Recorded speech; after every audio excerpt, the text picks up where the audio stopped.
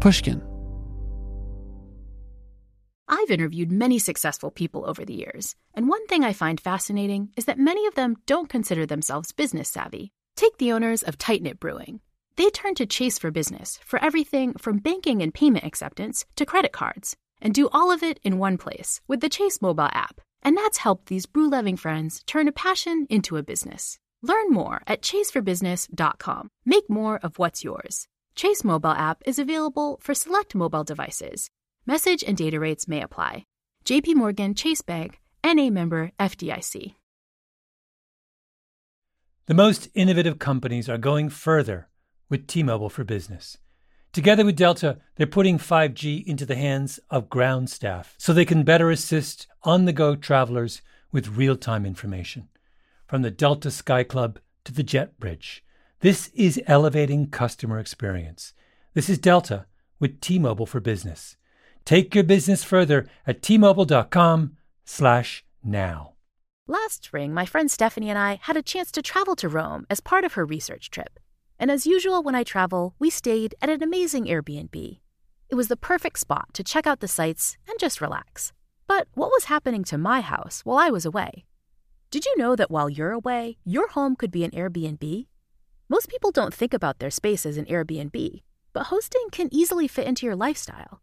If you have a home, but you're not always at home, you have an Airbnb. Your home might be worth more than you think. Find out how much at airbnb.com/host.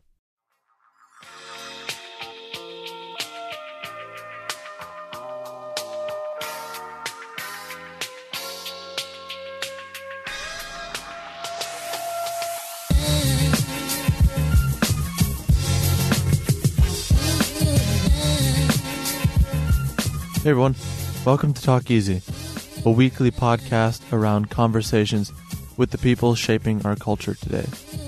I'm Sam Fragoso, and thank you for being here. For episode 31 of the show, we're joined by emerging actress Zazie Beetz. Born in Berlin but raised primarily in New York City, you've probably seen Zazie on a few different television projects this fall. In a sort of bout of serendipity, September saw the release of two dynamic programs. The first is Easy by Joe Swanberg, a Chicago-set series of short stories about late 20s, early 30s folks trying to navigate love, work, and everything in between. In it, Zazie plays the lively, down-to-earth woman who, alongside her boyfriend played by Dave Franco, is creating an underground brewery. The landscape of Swanberg's world is wildly different than that of Donald Glover's Atlanta, where Zazie has a vital reoccurring part. In the transcendent new FX program, Beetz plays Van, the breadwinning mother and kinda girlfriend to Earn, played by Glover. Van is the driving force of the whole family. In fact, she's arguably the only force in the family. Of all the characters on Atlanta, she appears to be the one who is trying the hardest to get her shit together. I need your help. All right. How do you pass a drug test? I can't lose my job because I am all that we have, okay? Zazie's strength as an actress, aside from her freshness, is her ability to live in the moment of a scene. And the environment of that scene is irrelevant. Whether she's sparring with an old friend now dating ballplayers, or she's pleading with Earn to care just a little bit about the well-being of her kid. Zazie is present and alive, the moral backbone of this show. Somehow, she's even more alert in person. She's the type of human being that greets strangers with a hug, or at least this stranger. And I know that's an odd detail, perhaps, but it illuminates a general warmness that Zazie emits. And thinking back on the 30 episodes, somehow we've released 30 episodes of this podcast, I don't think there's been someone who so quickly was emotionally available. I'm in New York City right now for the first time in 7 years, I think. And I spent the majority of yesterday walking around this place, autumn settling in, the cold present but not entirely unbearable, thinking about this conversation. The equivalent I see is kind of like when you end a good therapy session, like when you walk outside and you feel just a little marginally bit better and clearer about everything, even if it's just for a few fading minutes before the rest of the world comes rushing back. Anyway, That's kind of how I felt here. I don't know if that's true or if I'm making that up and it's completely imaginative, but in the back of her favorite coffee shop in Harlem, we talked about anxiety, Atlanta, and her unique, fascinating upbringing. Okay. I've said enough now. Finally, Zazie Beetz.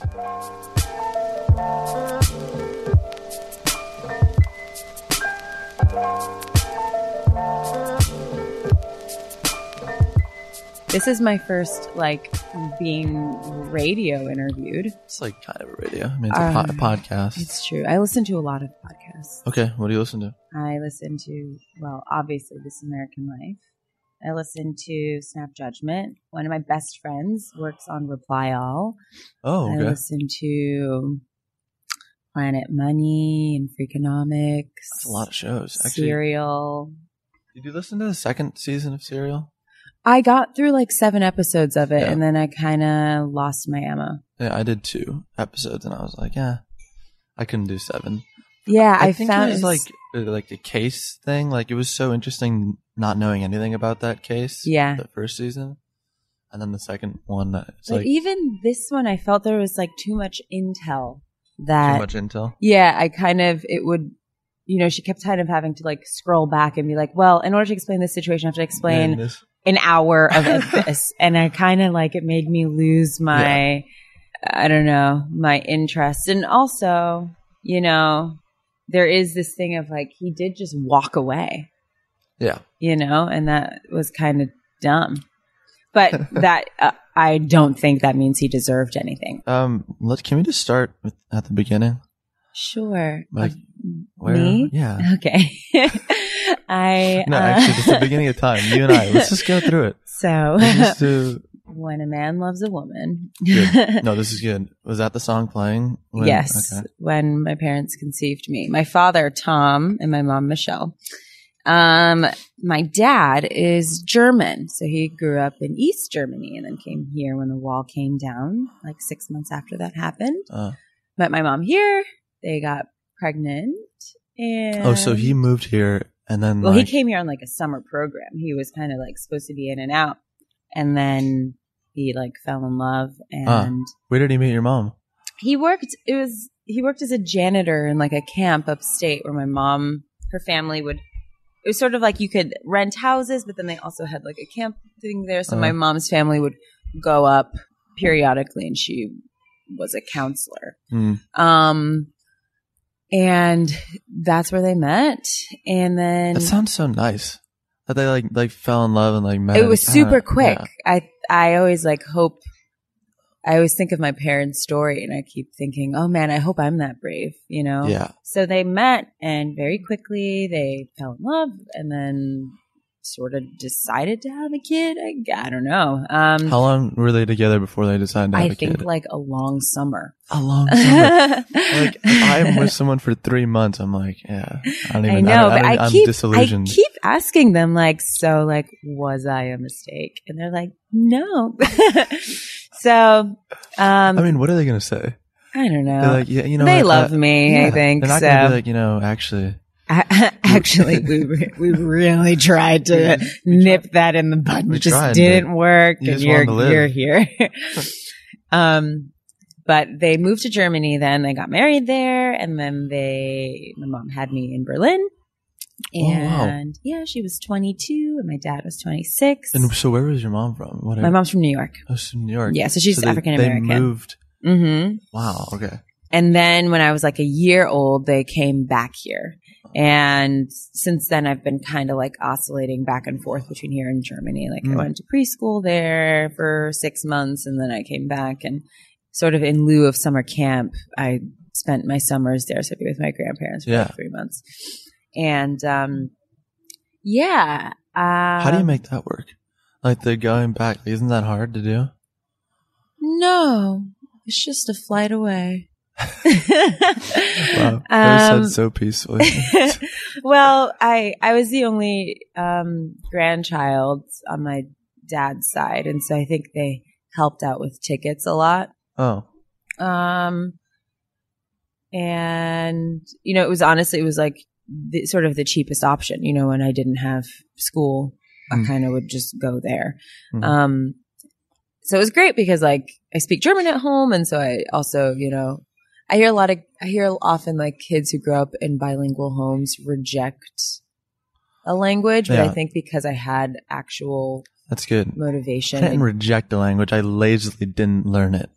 Spanish. Oh, really? Yeah. What's your... My dad's side is from Mexico. Okay. And he speaks fluent Spanish. Yeah. But like, I think there's a mild disappointment that I haven't learned how to speak Spanish. I'm sure you understand it really well. I understand it much better than I can speak it. Yeah. But it's still not. I mean, I took 5 years of Spanish and I'm like, why don't I speak it? Do you not know anything, or is it just like... I can kind of I understand. I can read. I have a hard time coming up with the words. Okay. That's probably better than me. No, it's not better than I don't know. You have a much more native thing going on Maybe, than I do. yeah, I don't know. Grandma's hand clapped in church on Sunday morning. Grandma's hands played a tambourine so well. Grandma's hands used to issue out a warning. She'd say, Billy, don't you run so fast. Might fall on a piece of glass. Might be snakes there. So what was it like going to Berlin as a kid and then coming back here? Like, was it easy making friends? Was it easy sustaining friendships and all that? So my school years were here. So I had like a sustained kind of like group and routine in that way. Good kid, good student. I was always a really good kid. I was never really an issue. I kind of like dropped off in grades a little bit my junior year of high school and sort of went insane in that way in college because you like realize, oh, you don't actually have consequences, but then you realize later like, oh, you kind of do. Well, the consequences are more like internal. Yeah. You're like, oh man, I feel really guilty. Yeah. About doing bad on this thing. And I think that also kind of ballooned into like now I struggle with a lot of anxiety all the time. And so I think I was a good student and I for the most part enjoyed school, I guess.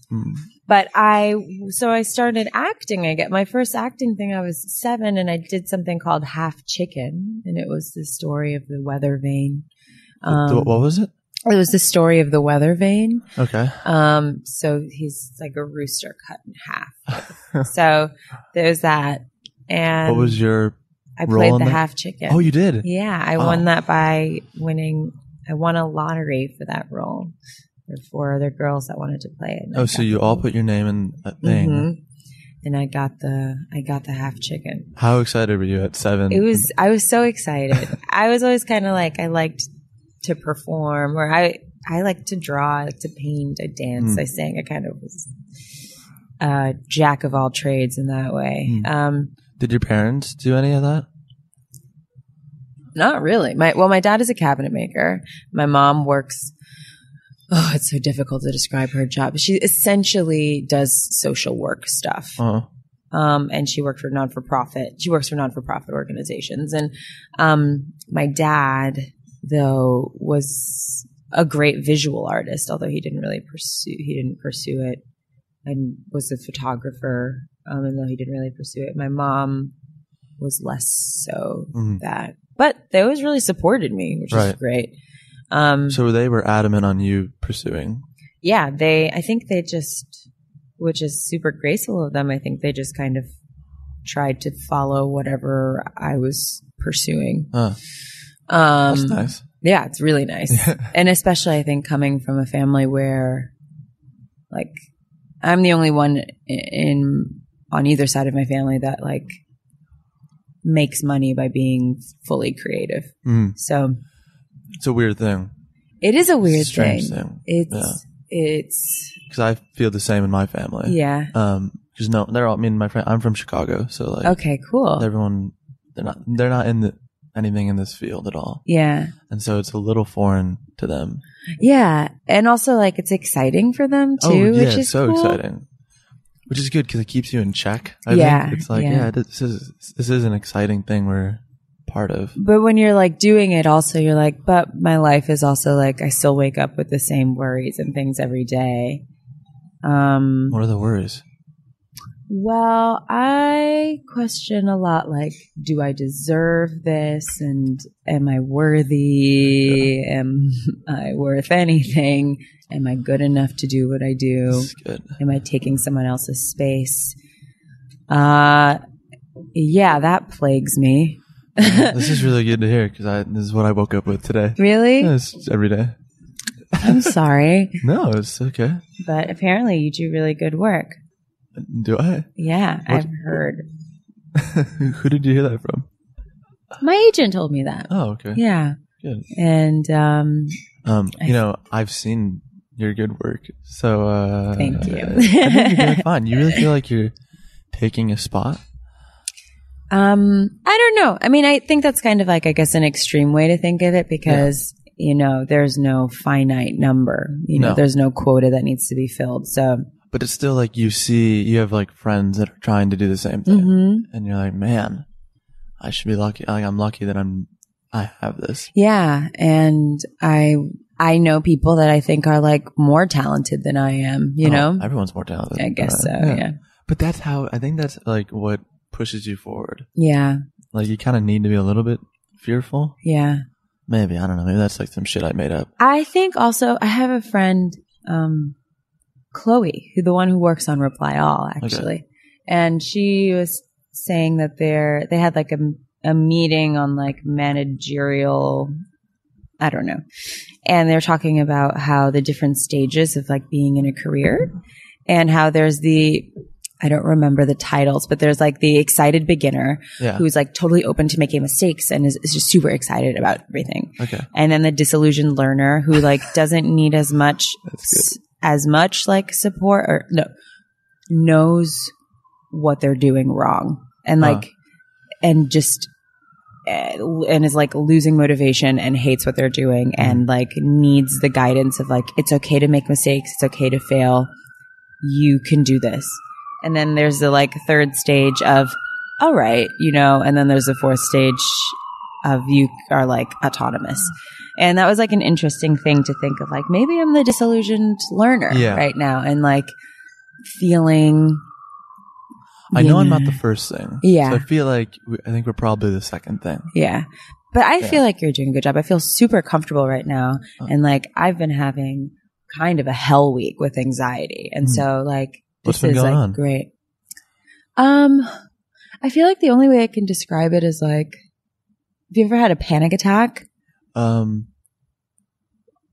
Like maybe when how to say, like only when like really high, like When really high? like on weed. Yeah, I think that's the only time. I think like, And even then, that was like it was all in my head. yeah. Well, panic attacks can also become like really physical. Like you can get like heart palpitations and like you can feel like you're choking and you get like you sweat and you tremble and like all kinds of stuff in addition to having like overwhelming feelings of doom of whatever. And like having that for like hours. Really? And then coming back to like not necessarily feeling normal, but like a base level of constant anxiety. Right. And so I've been having a lot of that pretty intensely this What's past provoking week. that? Is it just like I don't too know. busy, I or- think it's just I'm not too busy right now, so I don't know. It's stressing me out. But, I also like I'm thinking, it's passing, but it's been really hard. yeah? But I'm like, I get support and like I have a bunch of really loving people around me. And that's like kind of I'm finding the biggest grounding thing or the thing that can snap me out of when I kind of go spiraling, is like connecting. Always people. Yeah. It's always people. That's why I do this. Yeah. Like I'm not kidding when I say that. Like yeah. anytime I'm in a rut, which I think I probably am right now, I like forget about it for an hour. And there's something to that. And like, same thing with friends, right? It's You feel like you're in a rut? well, we don't want to like turn this on me, but like, yeah, I think sometimes I feel stagnant, Yeah. and that's worrisome. Yeah. You don't feel that, right? I mean, Oh my God, I do. What? It's just like everything's happening right now. This Yeah, is I like- know. Everything is happening. That's so, yeah. That's But it sometimes- also feels kind of like I'm like riding the wave of what somebody else did. You know what I mean? Oh yeah, that's And so I feel which like, is really exciting for a little bit, and then at the Yeah. end of it, you're like, oh fuck. well, I feel sort of like, well, what did I create? Like, of course I contributed. You know what I mean? Yeah. But like, if this hadn't been kind of initially going on already, what would I be doing? You know? And so, but that's also like, That's like a crazy hypothetical though, like because it did happen and you did participate, Yeah, and you it's are true. like a significant part. of it's things. true. It's true. But it's still not like you didn't create the show, Yeah. but you want to be creating the show. I want to be creating, but then I also feel sort of like I am in a like creative rut. Like sometimes Oh. I'll try to create and I feel like I come up empty. Yeah, I feel that. You know when I feel that the most? It's when I'm not like reading enough. It's when I'm not like taking new yeah, shit and filling your well. in. That's way more eloquent. That's good. I had a day on a set where we were there for, well, like a regular day is like 12 hours and they only needed one shot of me. And it was a shot. I had no lines. I was just looking. This is for Atlanta. No, this is something for something else. Is A film you- called Wolves. Oh, okay, Wolves. Okay. And they needed just one shot of me reacting to my on-screen boyfriend winning like a basketball tournament thing. And it was like after, you know, it was the end of the movie and like we'd gone through a bunch of shit and all. Oh, is cursing okay? Yeah. Okay. And so they just I love didn't, the way you asked that question. It's like such an innocent way. Like, is it okay? I don't want to have you bleep too much. No.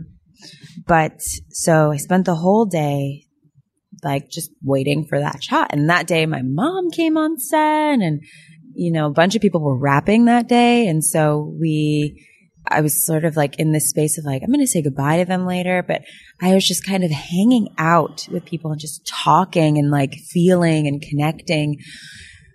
And then I got on screen and it was just the cameras on me as they're like fake running back and forth, pretending to like shoot hoops just so I have like an eye line. And I lost it.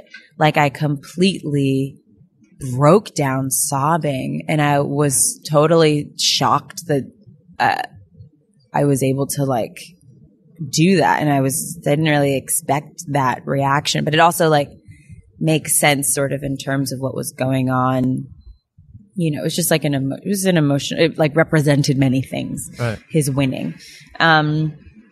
And, you know, in the end, like everyone came together. They're like, oh my gosh, like, you know, like kind of like the support of like, you know, it wasn't even like about like, congratulations, like that was a cool shot, but like, we're all here together. Right. And I spoke with one of the actors later on and he was like, yeah, the reason that happened was because you were connecting all day and filling your well and feeling people and feeling everyone. And then you were able to bring that out. And I thought that was super cool. And to like think, you know, oftentimes when I have to like be emotional on screen, I have like trigger music that I'll go have a list of songs that like, this makes me sad. This makes me sad. Or What's like trigger music? Oh, I listen to Porgy by Nina Simone. Yeah. I listen to Solitude by Billie Holiday. I listen to this is freaking me out. Like you're saying, like a lot of the things are just like really. Yeah, it's really. I love listening to them because it makes me feel not alone. With bloom everywhere, I sit and I stare. I know that I'll soon go mad in my solitude. Yeah, well, if I listen to Nina Simone, it's like a guaranteed, like, try not to do it with people. I did it with someone, like, this past weekend, and it was, like, really, like, embarrassing. Not embarrassing, but, like, hard to not. Yeah. And you know that song, Stars? I don't know. Yeah. Like really? I don't know that song. It's like, stars, they come and go, they go fast, they go slow. Yeah. It's really. That one. Yeah. I'll show you that one. Honestly, the whole Bon Iver albums. Yeah, that's like a guaranteed. Yeah. And then I also have thoughts, that I'll like go to. But it was nice to realize like, oh, I can become emotional through love and kindness too. Yeah. And like that's also like a valid thing. Yeah. And it doesn't have to go through like be a negative experience. But it's interesting. Why is it that our go-to is like, oh, let me think about the sad stuff. Yeah. I guess because that like maybe gives quicker results. I had to spend 12 hours filling my well. Yeah. And not 5 minutes listening to a song. Yeah. Plus it is good. I mean, I have those, what are the thoughts you're thinking about? Like the bad ones? Like classic, like my parents' death and, just like to like quickly get to it. Or wow, that is dark. Yeah. Well, the problem is you think about it too much and it loses edge, And so I'm like, one day I'll think of my father's funeral and come up dry. Well, they're both alive. Yeah, they are. Yeah. That's like my biggest fear before my death is like definitely. them dying. Yeah. Because like, what are we gonna do? I don't know what I would do. I literally don't know what I would do. Where am I gonna go? What's my support system? I don't know. Just don't ask me that because I don't know. Fuck. I want you to have this figured out. You're Well, I'm actually great. I have my wonderful boyfriend. His name is David, who might join us over there. That's it right there. Hi, David. He's also an actor. He's great. I love him very much. He's a great support. Has he been there the whole time? I don't know. When did you come in? When did you get here? Like 5 minutes ago. Oh. Come say hi quick. David's going to say hi on the podcast for a second. Hey, man. Hi, nice to meet you. You want to say hi? He'll say hi. Hello, world. This is great. This is great. Thanks, babe. I have found, like, he's been a fantastic support, and I have good friends, so that's good. I think I've also I'm bad about making new friends because I feel like I've picked my 5 and I'm gonna stick with them. Right. I mean, it almost is sometimes okay to have just 3 or 4, or 5 good friends. Yeah. But how long you've been here? Since childhood, so So has your world expanded then that way? I'd say I have some childhood friends who I love deeply, but we don't see each other that often, but they're a part of the fabric of who I am forever. And, would drop things for them for sure. But we just unfortunately just don't see each other as, often. I think either of us would like to, but, I feel very connected to my college friends, which is, I think, kind of the classic thing of I feel like these people are my forever people. And, I wonder if it's just because it's the time, at least for me, I really felt like I came into myself, as I'm sure most people do in college. And I kind of feel like I blossomed into my confidence. So that's a funny thing to say because I also feel like I have a huge lack of confidence. I'm very confident in certain things and I have a huge lack in other things. So going back and forth is challenging. What? It's going back and forth on that because I know people will say oh man, you seem confident. I'm like, yeah, I don't. What are you talking about? What are you talking about? Isn't it funny? Well, it's just an act. I mean, it's we're all somewhat acting a little bit. My friend last night was talking to me about that confidence is an act, and you kind of have to sort of, I think, encouraging me to just be more openly, shamelessly confident. Yeah. That it's an act that you have to, you put it essentially faking it until you make it. And your act is pretty good. Thank you. It's a good. I usually feel good talking to people. Yeah. You're really easy to talk to too. So thanks. you're doing well in your job. It doesn't really feel like a job to me. Yeah, that's good. Right? Then that's the perfect does this job. feel like so what were you doing in college? Did you study? I studied French. Do you speak French too? Yeah, I do. This is bullshit. This is 3 languages? Are you kidding me with this? Well, just accept that that's amazing. Yeah. I guess I'm actually really proud of that because I went into college it's kind of a cool thing to come out with a tangible thing that I learned. Yeah. You know what I mean? And Not just like I can edit essays now or something, but like I did not speak French going in, and 4 years later I spoke it. Yeah. Which is pretty cool. And like, good. I lived there for a year and like did the whole like had a boyfriend and and everything. And so What's I that? Like you fell in love type? I guess, yeah. I kind of just threw myself in, and then when I left, it had to like all sort of dissolve. But I was just giving myself fully to the experience. And let me ask you: in the moment when you were together, like in college, did you think like, "Oh man, this is gonna have to end when school's over"? Yeah, I did. Really? Yeah. That was hard. That was hard. Yeah, that was our last day. Was very strange. Yeah. What happened? Well, I mean, like tearful, obviously, but like this sort of purposeful decision of I'm leaving. So Was it you leaving him? yeah. Oh. And it was, it was like kind of a fast relationship because it happened sort of more on the tail end of my time there, as my like language skills sort of solidified. And so it was intense. Yeah, he was French. Oh, yeah. okay. Yeah. And so like our entire relationship was French. Although like the last 2 weeks he started speaking a little English with me and I was like, really? Like this whole time. Now you're gonna do that? But, it was like sort of fast and intense. I guess in a way like how summer camp is like Right. you have an entire school year happen in 8 weeks. And so it was a lot. But, but it's also life, I guess. Did you see it as like your parents? Oh.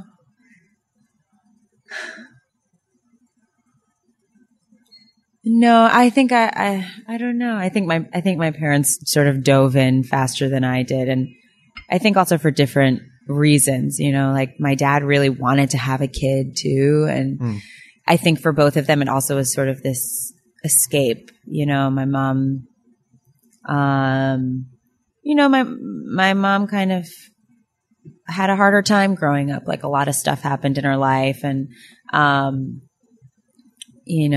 meeting, I think like this man coming from a different world. And he, grew up also sort of literally like trapped behind a wall and like coming and seeing the world. And then they kind of found each other. And it was sort of, I think both of them, their ticket into like new beginning. Yeah. And, I want that. But like you don't want, no, see that's such a fucking privileged thing to say that I want that. Yeah. Like, cause like you and I would not want to be trapped somewhere. No. You want the story. You want you want the like success afterwards. Yeah, I want the experience and Yeah. like showing me like how great life is in a way. And, Yeah. like everything I have. But I'm sure that it also exists in other ways. Like even in terms of like me struggling with anxiety right now, like Yeah. I'll go up and down, right? Like in one day, like I'll have like a horrible low and then like sort of come back to base. Did you have anxiety back in college?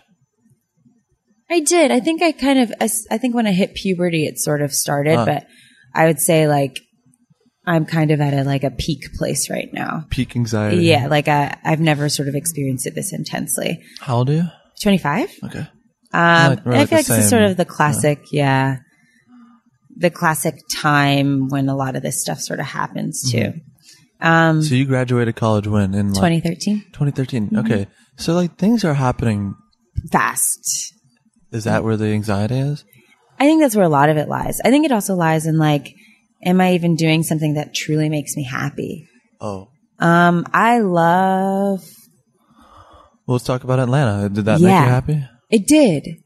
I also had to like actively.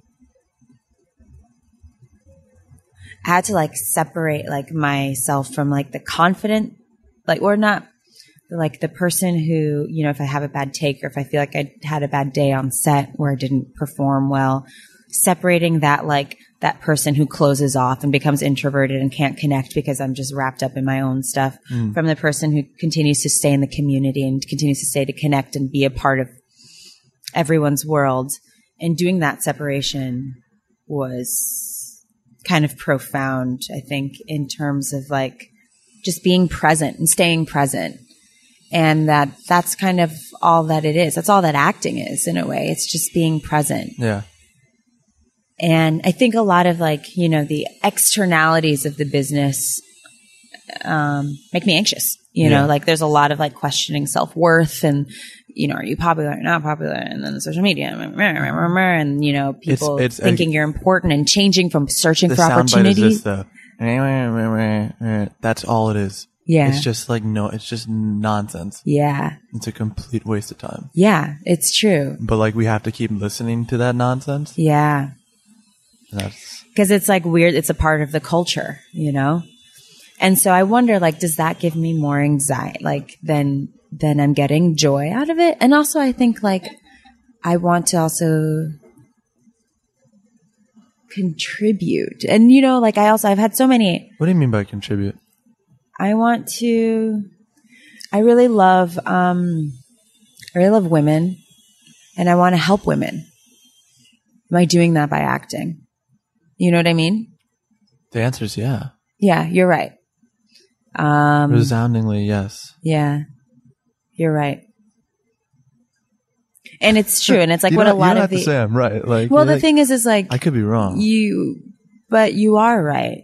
And like, you know, a lot of the interviews that I've had, you know, the focus a lot is like on hair, right? Yeah. I read that. Yeah. That's not what this is going to be. It is never going to be. I'm actually really grateful about that. But you know, that's sort of like accidentally sort of become my platform in a way that, you know, you can be yourself or like, you know, you don't have to wear makeup. Yeah. You can like just be wild and free and that's fucking sexy. You can, and it is. Yeah. And I'm really happy to be kind of, I don't know, I'm happy for that to be my current sort of like what people are pulling image, from it. Like, yeah. I don't mind. It's a pretty good image. I hope so. Yeah. Like I think it's very cool what Alicia Keys is doing right now, the no makeup thing.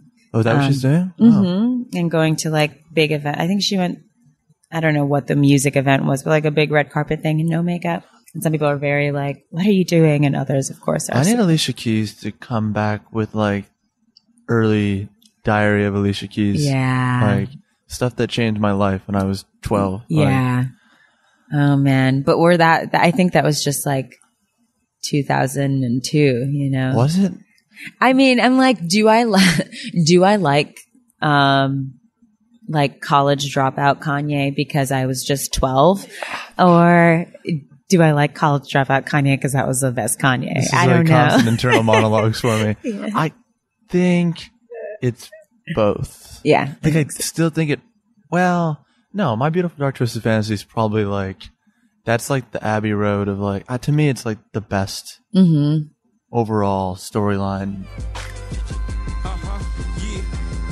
I drink a boost for breakfast, an insure for dessert. Somebody order pancakes, I just sip the scissor.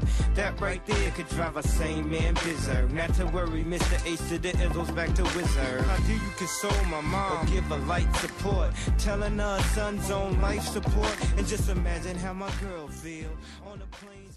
But college dropout is like home. Yeah, I think it's just like it comes back to like I feel home. Or like when I put on like I don't know, any like put on Nelly, put on Ja Rule, I put on like anything, and it just feels like I'm back home. That's like fifth grade dance. Yeah, that's exactly. Like fifth grade dance is like me awkwardly going up to a girl, being like, "Hey, do you want to dance?" And which is so. God, those school functions were. Yeah. So. We didn't have fifth grade dances. We had something called town meeting. So the whole school once a week would come together and like just kind of regroup and like talk about things. I guess in lieu of like a school paper, you'd come together. This happened. And then you guys would listen to Nelly at town meetings? Well, some girls would like get up and do a little dance to like the clean version of,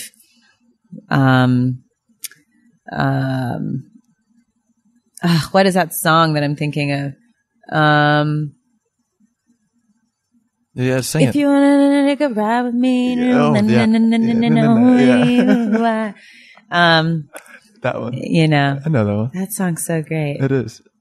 So, yeah, it makes me think of that. Or like, you know, Destiny's Child and all those kitty cats. Yeah. So it's about being present. Yeah. But what were we talking about? I don't know. I was trying to think about We're talking about platform and hair. Platform, yeah. Oh, because you were on the set. Man, we've gone into a tangent Yes. there. Oh. Yeah. And okay. Clearly my presence, just like being on a screen with the hair that I have, has some people feel, I guess, moved by that or Right. encouraged by that. Yeah. And Are so you doing something for women? yes. And so I see, you know, like, I think that's like that's one way. Yeah. But I guess but also you feel like you're not doing enough. yeah, no, I don't, I guess. Yeah. But I also, you know, like, you know, I've had so many, I think a lot of acting teachers like to say this, and I've had like a few kind of come in, you know, where they say, Your smile is so great right now. You do. Oh. Because like I can tell you're about to say something that you're excited about. yeah, well, am I excited or like, about it? You laugh at it. or I'm there's excited to shut it down. Okay, good. Or they say, you know, if you have any other desire, like if you think about having sex before acting, or if you think about your relationship, or if you think like that acting can like ruin those things, or your image or anything, then or about doing anything else, then you're not an actor. That you have to like give your whole self to it, which I didn't say it as eloquently maybe as some others would say it, but I feel like that's such bullshit. Yeah. Because It doesn't matter how eloquent they put that. There's just no. Yeah, it's like you're a human being, so I don't have the right to have other equal interests. Yeah. I know I do, and I do. That's why I studied French. I fucking love languages. Yeah. They're great. I think it's like the biggest window into any culture, into any human's mind. And I want to do something with that. I've never heard it like that before. About language? Yeah. I really do. I feel like, I don't know. And, you know, I want to go back to that in my life too. I want to travel. I want to talk to people. That's really important to me. Is the anxiety then like your life is becoming too much acting? Like are your other interests going by the wayside now because this is like your career is like coming along now, like your career, whatever the hell that is. Yeah. I think it is feeling like I'm not personally active in my life. You know what I mean? Like right. I think even if I was like, which I'm very proud of myself that I did this. Yesterday, I had written a little short screenplay a couple of months ago, which is like a big thing that I can't believe I even sat down to do that. And I had a little reading of it last night with like a group of friends, and that was like, I was so fearful of doing that because I didn't feel like it was ready to, and I was like, I just have to do it. I just have to do it. And I felt great while it was happening. And I also felt like super open to criticism and like, you know, essentially like taking a risk also comes back with like a higher reward of feelings of satisfaction and feelings of like pushing forward and moving forward. And, you know, if you're sitting and like we were also talking about like, we did like a little, it sounds so pretentious, but it's really lovely. We did like, we do something called Drunk Writers Club. And so we have like a group of people come together and we like make some food and get drunk and write. And we do like come up with little writing prompts and like, so and then we like talk about it and we hang out too. Like it's like interspersed with I hope you know writing. I'm for sure going to do this. I'll invite you to the next one. Okay. I'll happily come. And it's like super like liberal artsy college thing, but it's also, it's fun. You're doing it with people you know and you meet new people and it's cool. And How many people are at these functions? So it's, you know, like kind of like 10 and under. Yeah. And it makes for like a super safe environment because people like you'll write for 15 minutes and share just something that's super not edited and super bad. But like one of the things that came up, one prompt that we used was, what are you addicted to? And one of my friends, she wrote about, you know, being addicted to comfort and like to her bed and things like that. And that resonated so much with me because that's how like a lot of my when I feel my inactivity or my sort of when I get worried or worked up about things, and even when I'm like arguing or something, I just shut down. I just can't engage. And I struggled with that in college, like with writing papers. Like I would get so overwhelmed, I just couldn't write them. I would like start a paragraph and break down sobbing, and I just couldn't write. And like that was and like when I did turn in work, it was fine. My work was fine, but like I would feel so like I can't do it, and I just couldn't do it. And it was so that bad. I would get that way. I get that way with like life. Like if I'm feeling overwhelmed, if it's even like I have backed up emails and text messages, and I'm like, I can't get back to these people. I can't get back to these people. So I just like go to bed. I just go to sleep. You retreat too. I retreat, and I like numb myself out on the internet. And I think like an accumulation of that, I think, is partially like why I'm going through anxiety right now. Cause I'm like, I'm not doing anything. But well, you know what it is? It's that you're doing it. Here's my theory. And maybe this is the way I've justified it for myself. It's like, there's so much to do. Like you're doing way more than you ever have before. But like, since there's so much, it feels like you're doing fucking nothing. Yeah. And then you have those backlog of texts. You have emails you haven't responded. You have someone's messaging you on Facebook, and I'm like, I just respond a week later, and I'm like, oh, I'm such a fucking asshole. Yeah, and then you're like, oh, you spiral. It's like, I'm a bad friend. I'm not supporting. But it's also, like, I think it's also, there's a great book. You should read it, actually. Okay. What's the book? War of Art by Stephen Pressfield. Okay, I don't know this. It's super tiny and quick read, and just like a punch to the gut. And sort of addresses like resistance in anything, particularly creating, but also like if you like want to start a family or want to start a business and you're just like, oh, I can't. You can open it up anywhere, and it's like highlightable. And it's sort of like in this like paragraph format and just gets right to the point and it's great. Sounds good to me. It's really good. And quick read and a gut to the punch. Yeah. Just perfect combo. A gut to the punch. Yeah. That's what you just said.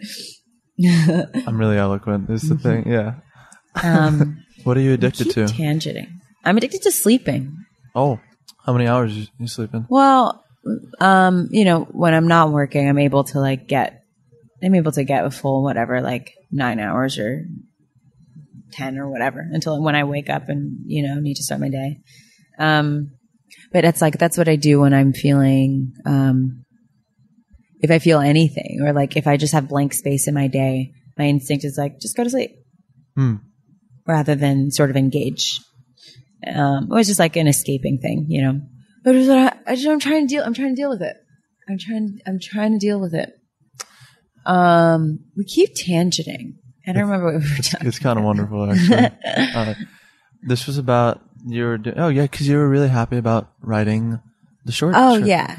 And I felt really proud of myself for sharing it and doing something that I was super fearful of. And I think it's about, recognizing, taking risks. That's what we're talking about.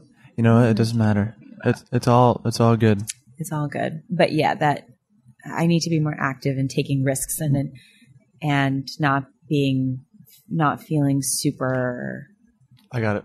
It was the you feel like it felt like you were talking about like participating in life. Yeah. You're feeling not. Yes, that I don't engage. I just let it happen to me, which is sometimes how I feel about acting. That it's like something that happens to me. Like somebody finds me somewhere to audition to, so I go to audition, and then somebody is which already is why like, you wrote this thing, because it's you steering the ship. Yes, it's like you're. Yeah, and I think like ultimately, in performing, like that would give me satisfaction of like I gave birth to something and saw it through to the end. And I sometimes feel like my problem is like I don't even have any ideas. I don't even know what to birth. But then are you excited about this? Is it good? I think it's kind of a crazy story. See, and knowing you for 46 minutes, I'm so interested in it. Really? I'm 100% certain that it's at the very bare minimum fascinating. Judging. That's really nice of you to say. Judging by, I feel like. Thank you. I'd be shocked if I read it and I was like, man, that was boring as shit. That sucked. It may just be crazy and like incoherent, but it's for sure interesting. Oh, thank you. That's really nice of you to say. It's the truth. It's just. But yeah, I can see its faults, but I am proud of it, which is, it's nice to say that. Do you want to make it? Do you want to? I do want to make it. Yeah. I want to make it, but that also scares me, But let's make it. Yeah, you should make it. Maybe you can be my sound guy. I don't know if that's your thing. not my thing, but I would be happy to help in some capacity. Do you run your own podcast? Yeah, I mean, we have someone doing. He edits, and that's really I cool. do other stuff as well, though. Yeah.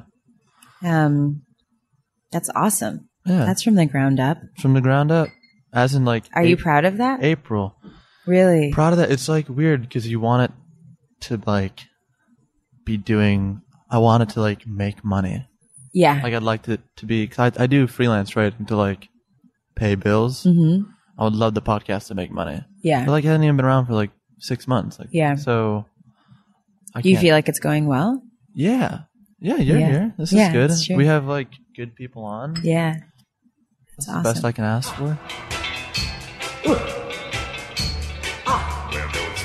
That's the sound of the men working on the chain gang.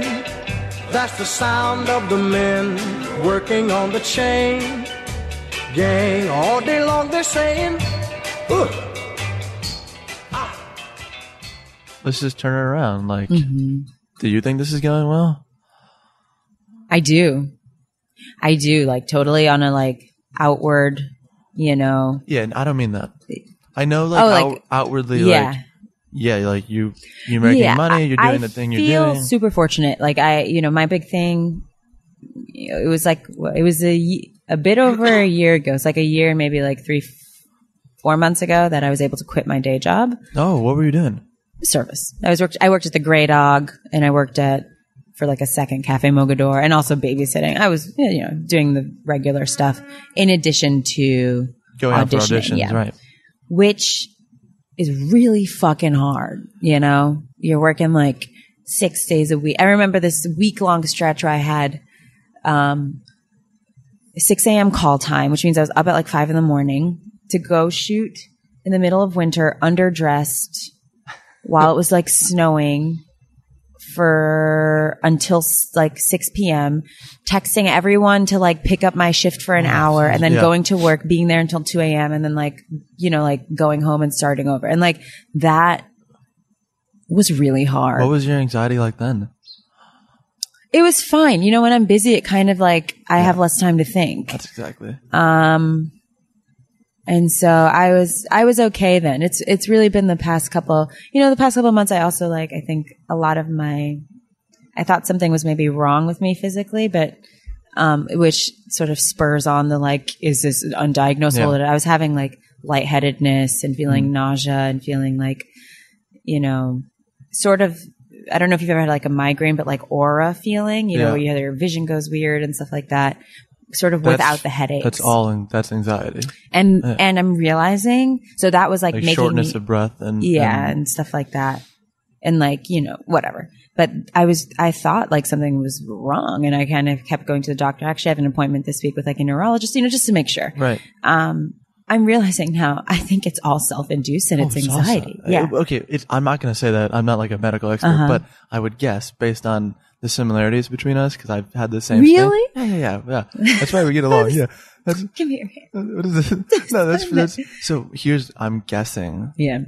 It's so I wish people could see the handshake. That just happened. Yeah.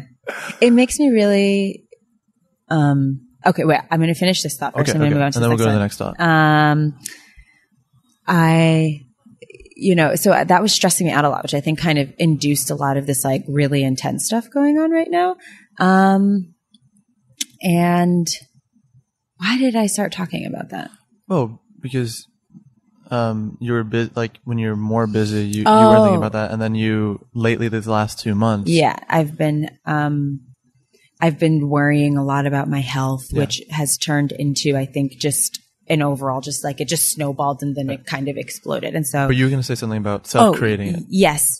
And so, I was saying, I think that back then, I just think my anxiety was just not as sort of, and it's been kind of festering the past few months and going up.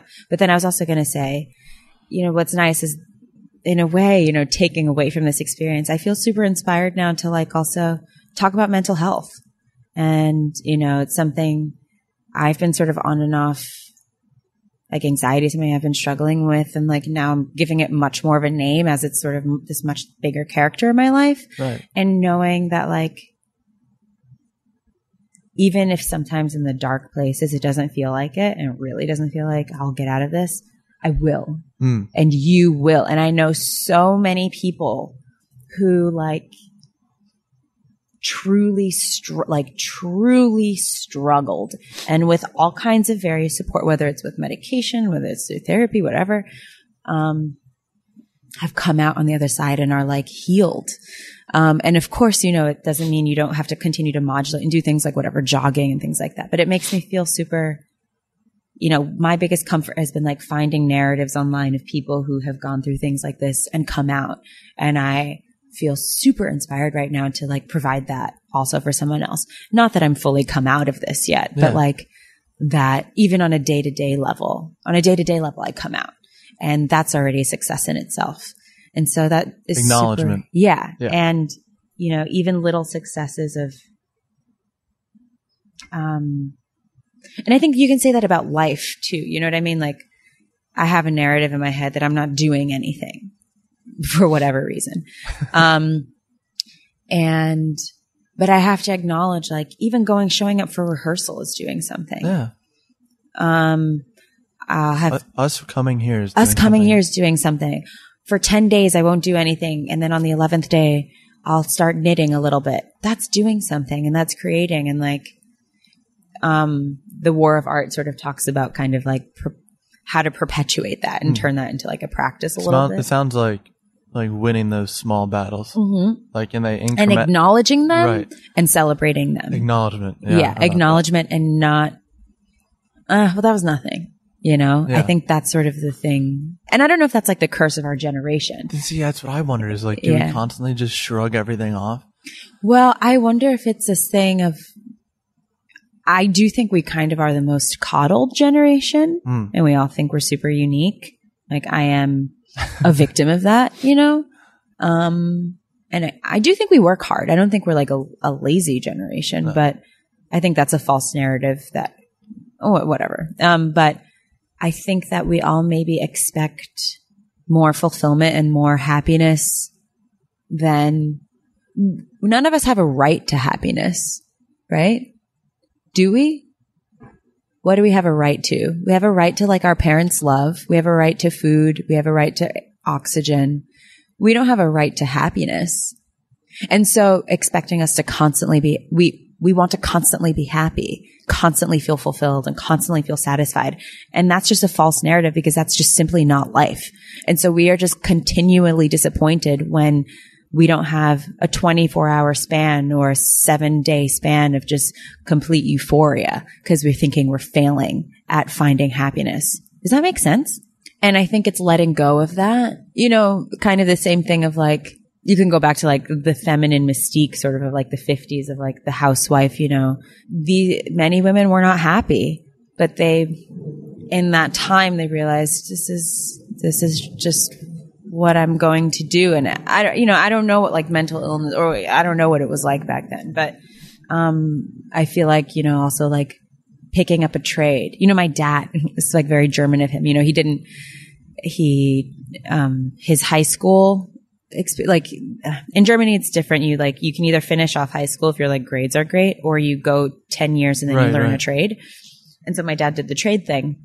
After that, he did night school and got the high school equivalent. He's a cabinet maker, and I never went to college. One of the smartest people I know.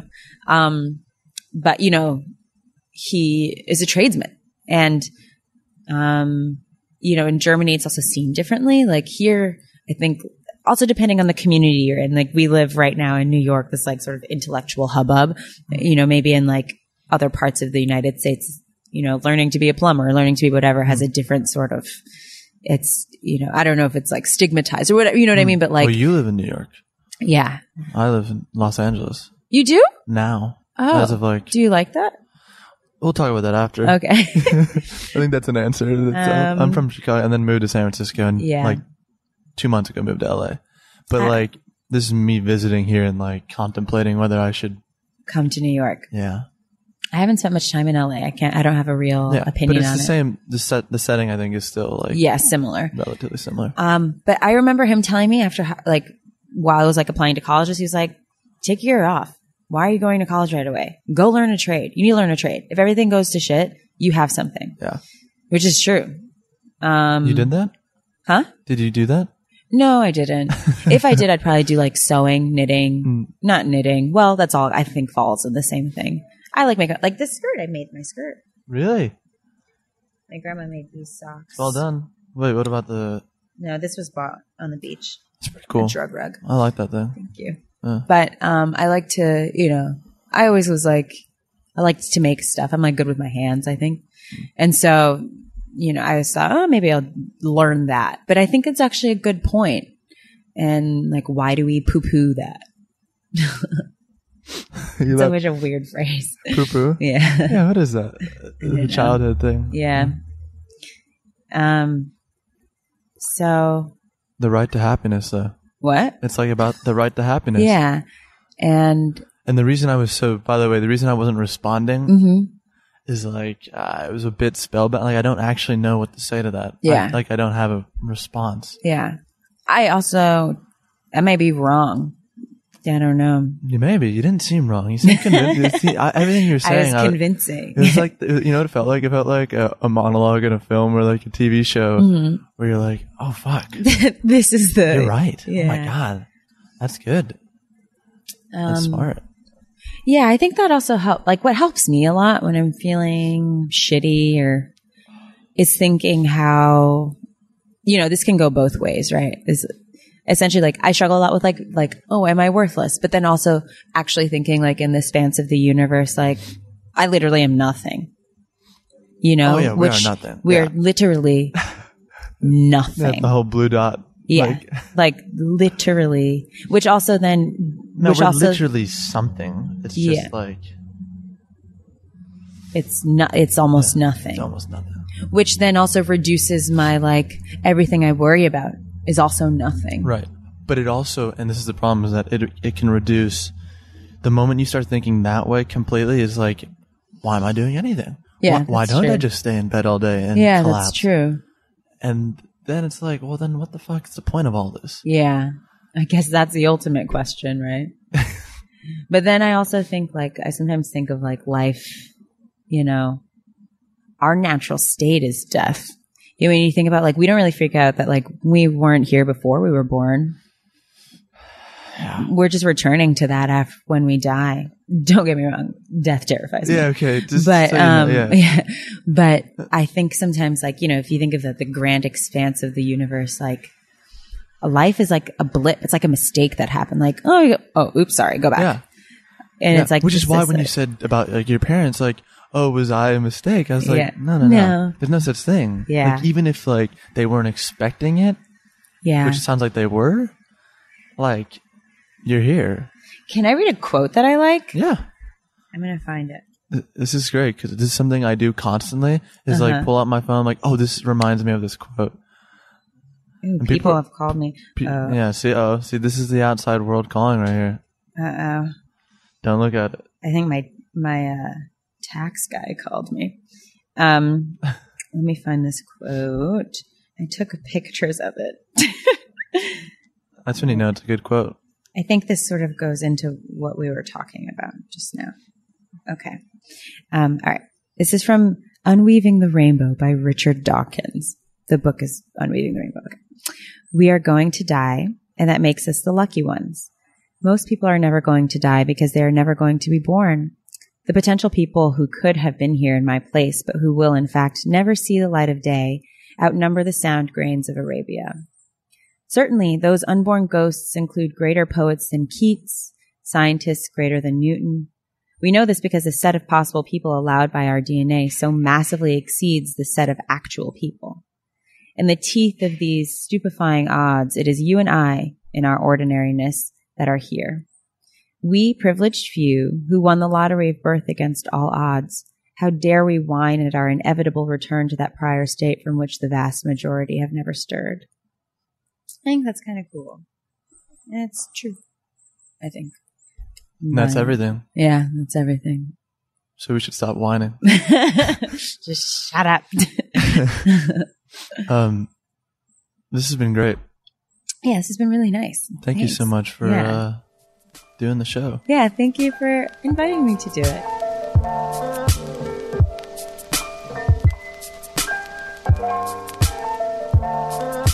A lot of people to thank this week: Stephanie Kelly, Rosalind Bibby, Pamela Beer, and everyone else at FX who were kind enough to arrange this episode of the show.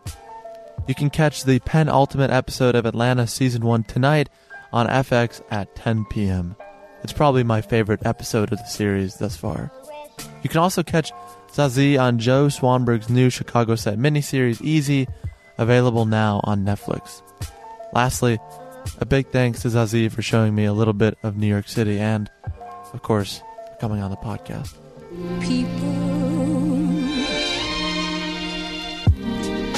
If this is your first time listening to the show and you enjoyed some or all of the last 60 minutes, you should check out our past episodes with folks like Mac DeMarco, Wesley Morris, and Ben Schwartz.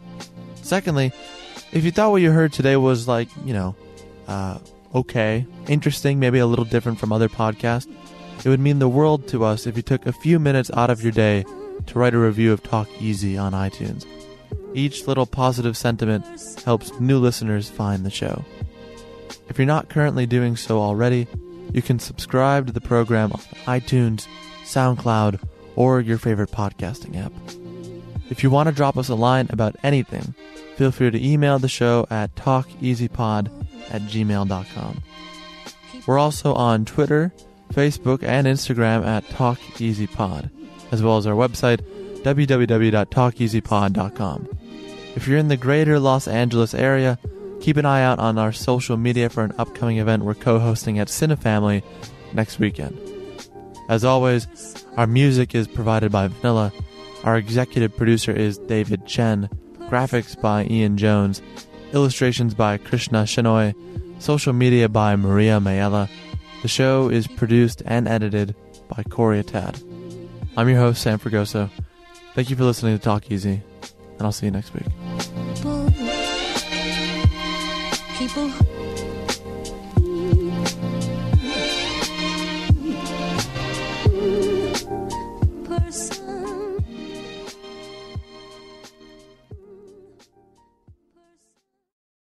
The Medal of Honor podcast is brought to you by Navy Federal Credit Union. It's a special thing to be a member of Navy Federal because they're a member-owned, not-for-profit credit union that invests in their members with amazing rates and low fees. That's why members earn and save more every year. If you are active duty, a veteran, or have a family member who is a veteran or service member, you're eligible for membership. Become a Navy Federal member today. Navy Federal Credit Union. Members are the mission. Insured by NCUA, Equal Housing Lender. The tradition of breaking tradition continues with the return of the Unconventional Awards from T-Mobile for Business at Mobile World Congress. This is an event that celebrates innovators whose bold actions took their industries to new places.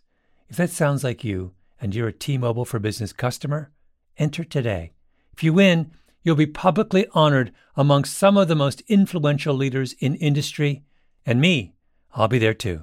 Enter now at tmobile.com/unconventional awards. See you there. Diamonds Direct has done it again. This month only, get ready for an offer you can't resist. Buy a natural diamond engagement ring of 1 carat plus and receive a free natural 1 carat diamond tennis bracelet valued at $2,000. That's right, a stunning diamond tennis bracelet at no extra cost. Imagine giving her the ring of her dreams and her wedding gift all at once. So hurry into Diamonds Direct. Your chance to get a free tennis bracelet will not last long. Details at diamondsdirect.com.